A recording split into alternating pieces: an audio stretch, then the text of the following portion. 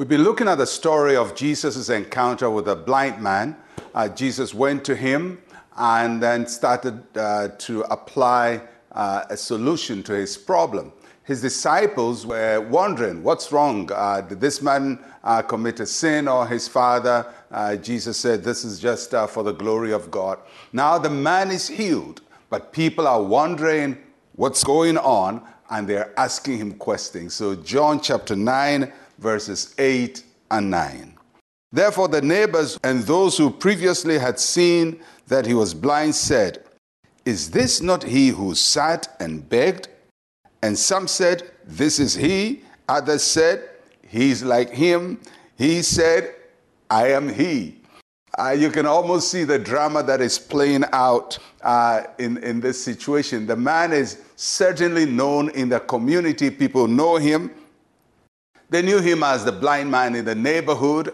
They have seen him often. They were also aware that as a blind man, he was also a beggar. And they have accepted that this was his lot. He's going to be a blind man forever. He's going to be a beggar forever. But something happens and it changes the story. So the community is investigating this story. They're trying to make sense of it, trying to figure out what has happened. So the question they ask is this not he who sat and begged? Isn't it the person?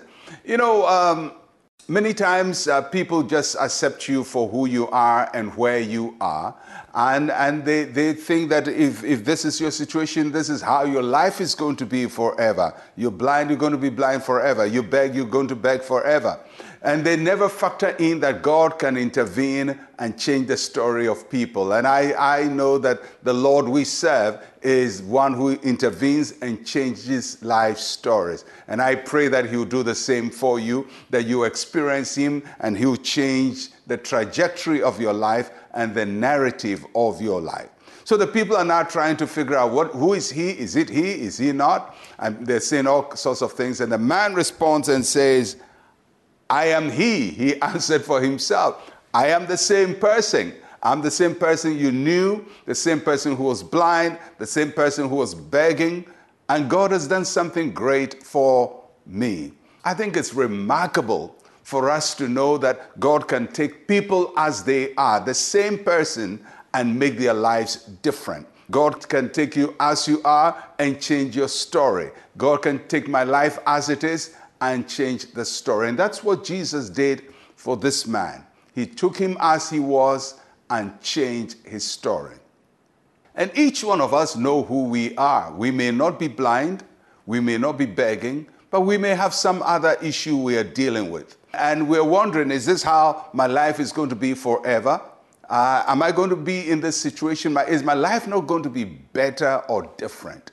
Well, it will be, because when you encounter Jesus, He changes your life. And for each one of you listening to me, I pray that the same Jesus who worked in the life of this man will work in your life, that He will touch your life, that He will change your story, that you can look at those who are asking and say, yes, I'm the same person, the same person. The difference is what God has done for me.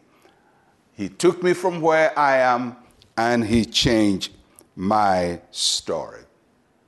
And so this man answered for himself, and the questions came to a temporary halt. But we will learn later that the questioning didn't stop, because people are still going to try to find out what is it, what has happened, because, you know, miracles are very difficult to accept.